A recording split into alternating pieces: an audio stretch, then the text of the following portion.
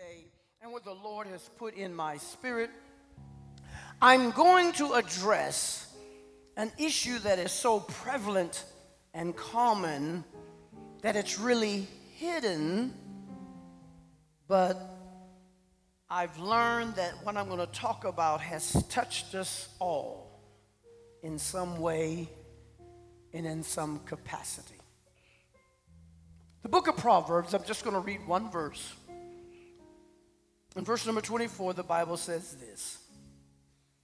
From the NIV version, a man of many companions may come to ruin, but there is a friend who sticks closer than a brother.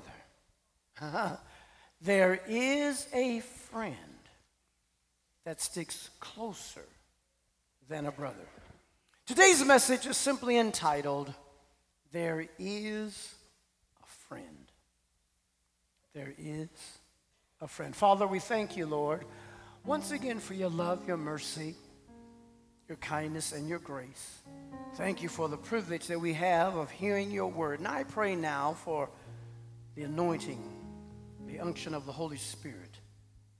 I rebuke every distraction and let us absorb and receive. And God, help us to give greater understanding and receive greater understanding of what you're ministering to us. In Jesus' name, amen. Tell somebody, there is a friend. From the very beginning of man's existence, the Lord's plan was for the establishment of a strong, nurturing family unit. When man was first made, the Lord said it's not good for him to be alone, so he made him a helpmeet. He took from Adam's rib and made Eve, joined them together. And that was the beginning of what was going to be the example of a family. Family, either the nuclear family or extended family, was to be a strong, nurturing unit that would continue to provide for the continuation of mankind. When you have a strong family, that nuclear family, that of course is your father, your mother, your children, the siblings. That's the nuclear family. Then the extended family is the grandparents, the aunts, the uncles, and we can't leave out the cousins. That's the extended family. And God intended that the family would be what is necessary for mankind to grow and to continue. And why is a family so important? First of all, a family teaches values and provides important life's lessons. The family also is there to provide many of the basic societal needs. Pasloff mentioned about the hierarchy of needs, and a family provides many of those, including security. It provides affection.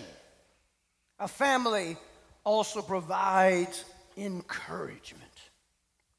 A strong family is necessary to continue life. Remember, it takes the sperm of a male and the egg that needs to be fertilized in a woman so that children can be born. So a family is necessary for there to be reproduction, to be growth, to have growth, and to continue. But one of the most important reasons for why we have a family is because as humans, we are social creatures. And the family fosters a sense of belonging. A family provides us understanding that there's something greater than me by myself.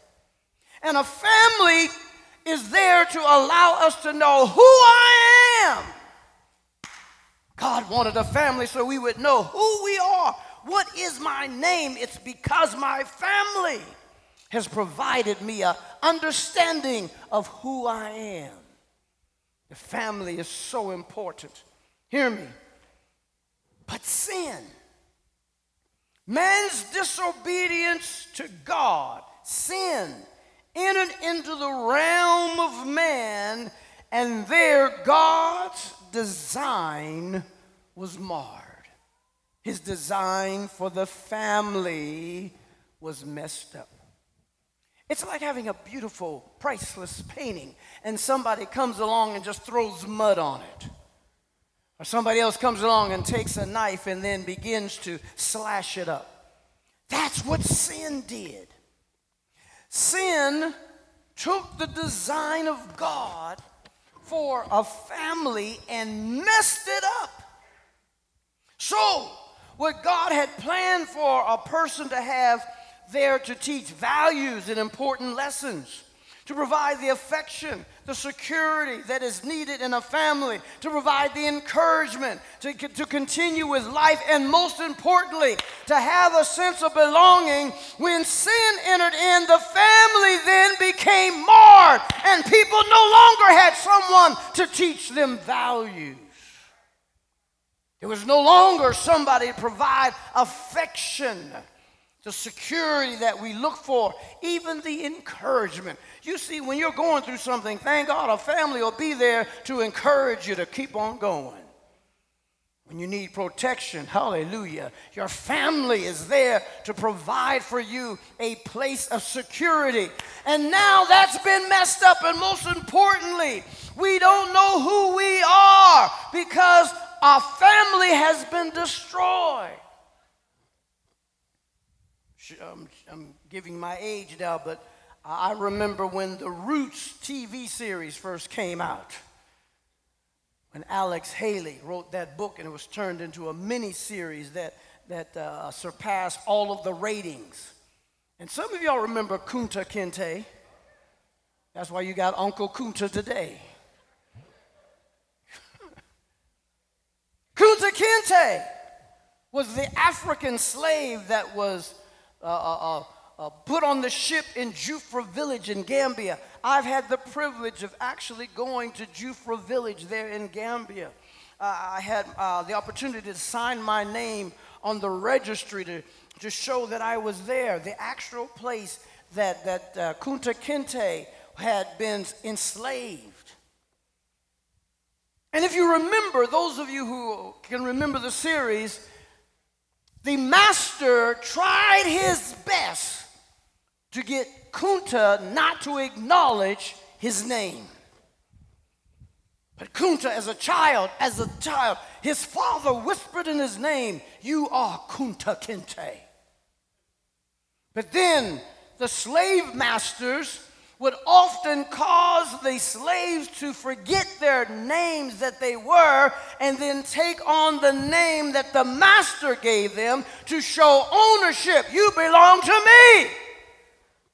A family gives us the sense of knowing who I am. When a family is destroyed, as the slave master told Kunta Kinte, "Your name is Toby." And Kunta Kinte refused. "What is your name?" "Kunta Kinte." "No, I said your name is Toby." "What is your name?" "Kunta Kinte."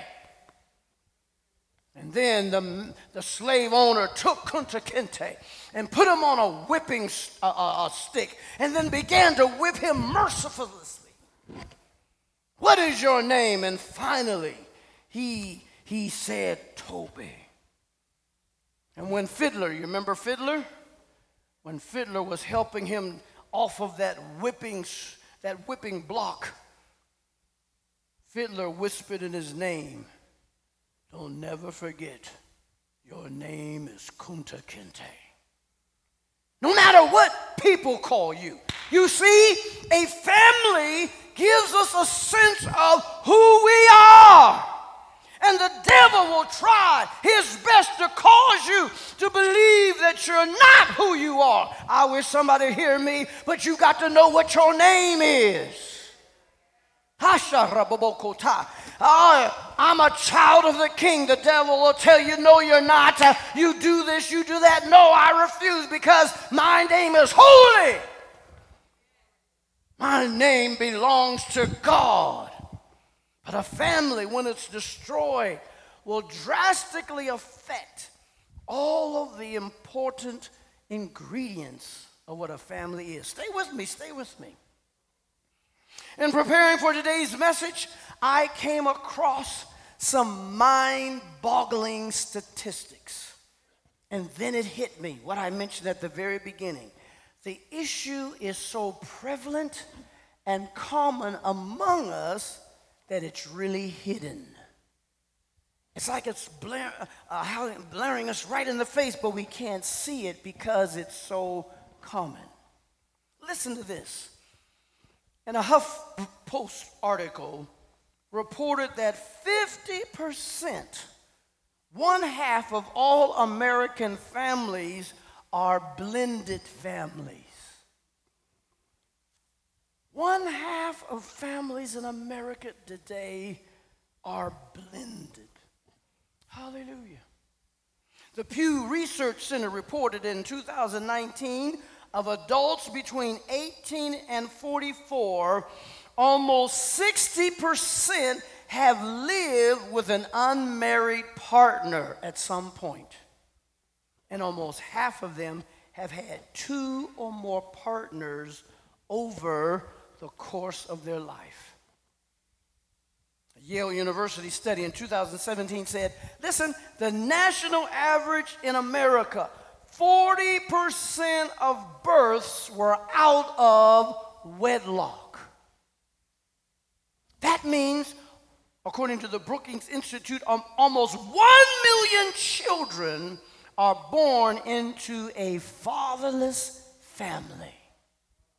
The destruction of the family that God intended.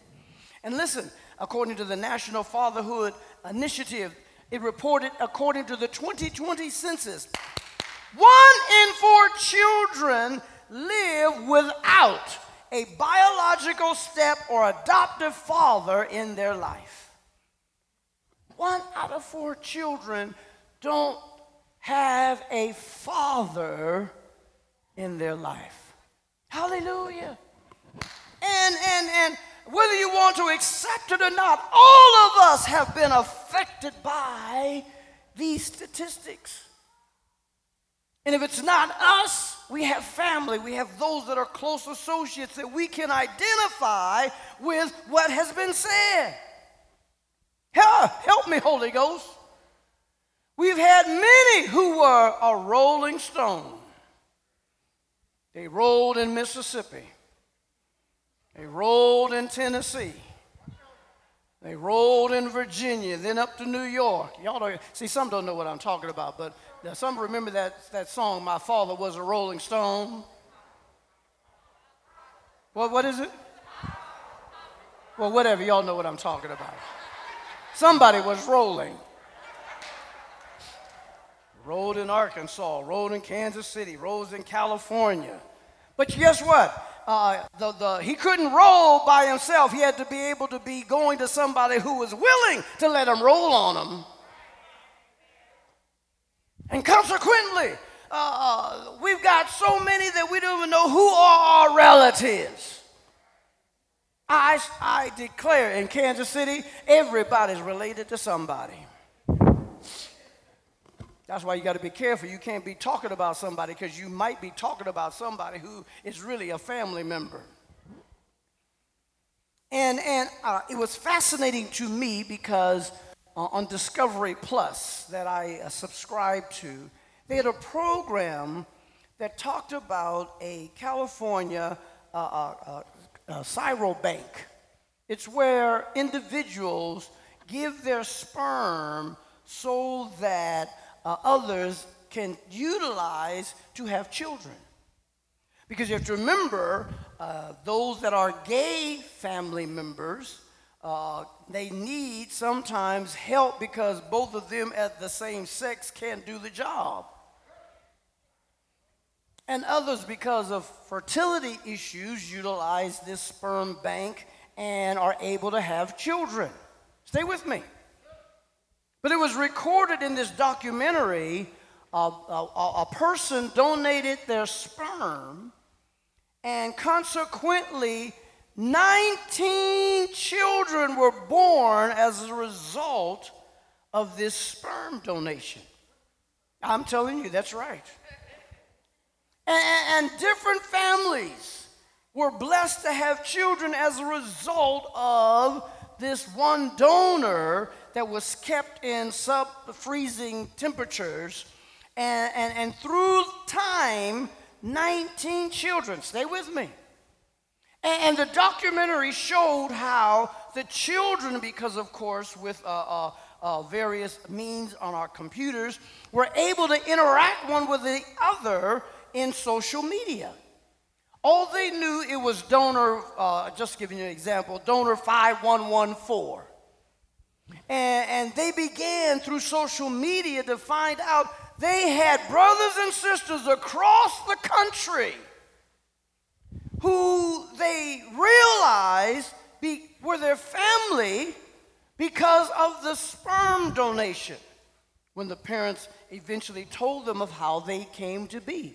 And the documentary goes on to say how these kids ended up having an annual reunion just to get to know one another. The families would bring them to a specific location, and for the first time, they would be able to see who their brother and their sisters were. And then each year, it kept growing and growing, and according to the laws, the donor cannot be revealed. You can only wait till you're 18 and then see if the donor would even reveal who he is. So all of the kids were waiting for the oldest one, who became 18. Go and check and see if you can find out who our biological father is. And they did so, not knowing whether even the biological father would reveal his name, because no doubt now he has his own wife, his own children. And you can imagine if you're married to somebody and then the married man comes and says, guess what, I got 19 children. Oh, wait a minute, that might have already happened. Hallelujah. I'm saying all of this points to the fact that the family as we know it has been destroyed. And when you don't have a father in your family, listen, that child is 4 times more often to live in poverty, 2 times more often to experience infant mortality. They're more likely to commit a crime and go to prison, and 7 times more likely to become pregnant as a teen. And so you see the continuation of this cycle, and the devil is saying, I got it. What the Lord intended for a family has been destroyed.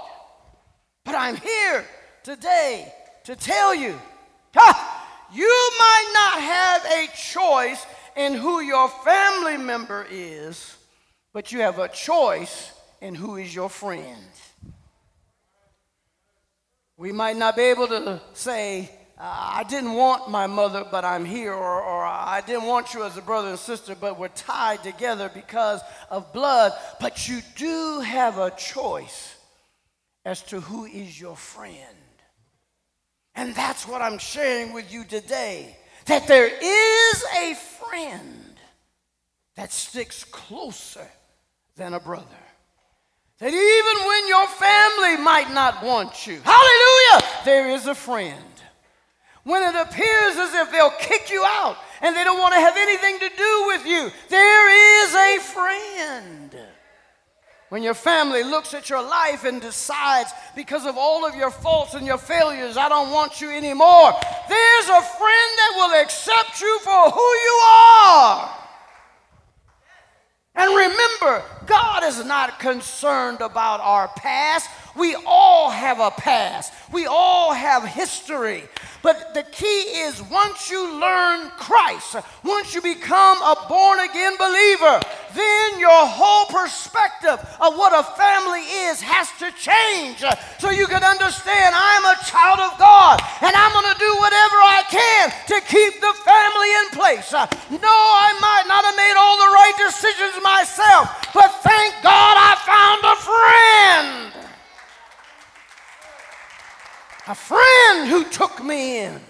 A friend who was there to provide the security that I needed. A friend who was there that when I needed somebody to help, glory to God, my family wouldn't help me.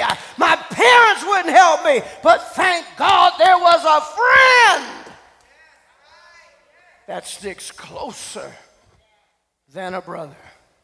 And you see, I believe that there are different dimensions in our relationship with the Lord.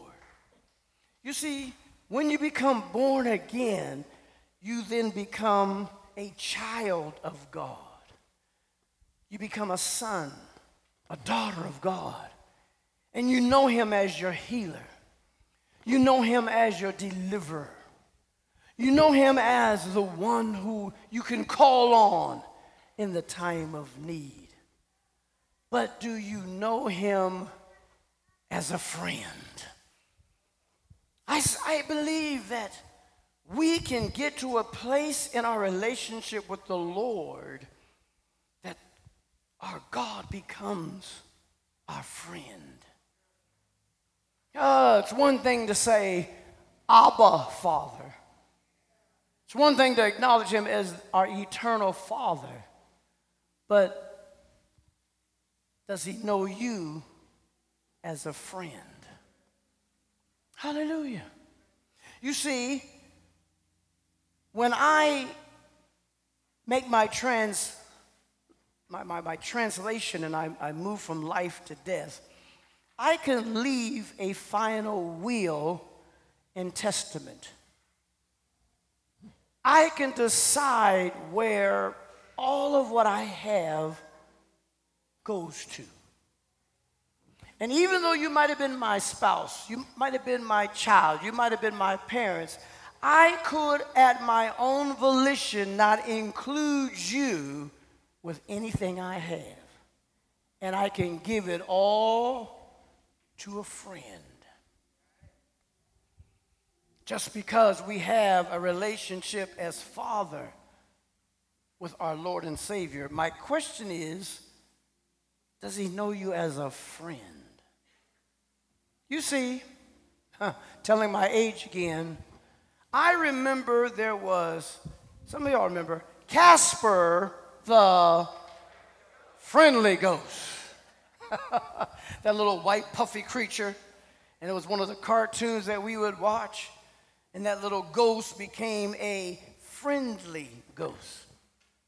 And I'm saying that if we can create a friendly ghost, then the Holy Ghost can be our friend.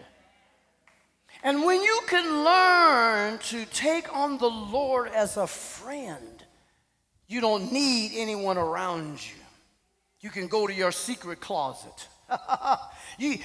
This friend knows every tear that falls from your eyes. This tear can hear your prayers and hear your groanings and is there to provide what you need. This friend is able to take you through even when others can't. This friend is able to heal your body when no one else can. And what friendship does is gives you favor. That's what I want. That's what you must have, the favor of God. Because favor can do for you what money can buy. When your parents or somebody in your family won't take you to work or take you to the hospital, a friend will drop what they're doing and come and pick you up. A friend doesn't expect to be paid. Hallelujah. Sometimes a family member says, now give me $5 for gas if I take you. Oh, y'all hearing me? But a friend says, no, keep it. I'm doing this because I love you. That's why Jesus said, and Sherry mentioned it as he began that song. In St. John, Jesus said, this is my commandment, that you love one another as I have loved you. And greater love hath no man than this, that a man lay down his life for his friends. Not his son, not his children. Jesus had siblings but they weren't around him when he was on the cross. Hasharababokota.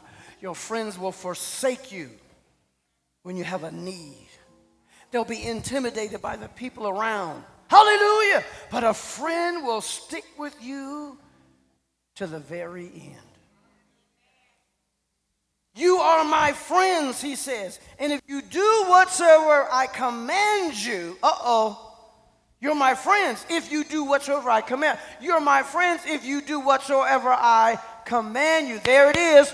Friendship is contingent upon you being obedient to God. Your relationship with the Lord as a brother and sister is because you accepted him, he's received you, but now the next level of favor deals with your obedience to what the Lord has told you to do. Remember, the Lord does not care about our past, things that we used to do. None of us were perfect. But since we've learned Christ, how are we walking before him? How are we obeying God when he tells us this is not what you do or this is how you should do it? And our relationship with the Lord then is dependent upon us being a friend or obedient. I need God's favor. I don't know about you, but I need his favor. We're living in a time as we're living in that you can walk down the street and one little germ can get in your system and take you out of here. I need God's favor. The blessings of God is what I need. So that's the friendship. Do you hear what I'm saying? I need the Lord as a friend. Henceforth, I call you not servants, for the servant knoweth not what his Lord doeth, but I have called you friends. There is a friend. And here's the beautiful scripture, verse 16. You've not chosen me, but I have chosen you. To think, out of the millions of people God could have chosen to save and to bring to us the revelation of who he is. Do you know there's so many people walking down the street who've lost their minds? They don't even know what their name is. And God has blessed us to sit in the sanctuary, hallelujah, and have full faculties of our limbs. God is so good to us. And it's because the Lord has chosen us. I'm sharing with you today, there is a friend. There's a friend. There's a friend that sticketh closer than a family member. When the Lord sees that his intent on a family has been destroyed, and now to have a solid family is the abnormal. And the Lord said, wait a minute, I got to do something. So he said, I'll become their friend. There's a friend that sticketh closer than a brother. Come on, let's pray. Father, in the name of Jesus, Lord, I thank you. Thank you for life. Thank you for your love. Thank you for your mercy. Thank you, God, that you chose us. And let us leave here understanding and knowing you are our friend. Now, Lord, give us another chance. You're extending to us the opportunity for life. And we're saying yes, because you've chosen us. In Jesus' name, amen. Amen. If there's someone here today who knows that they want the Lord as their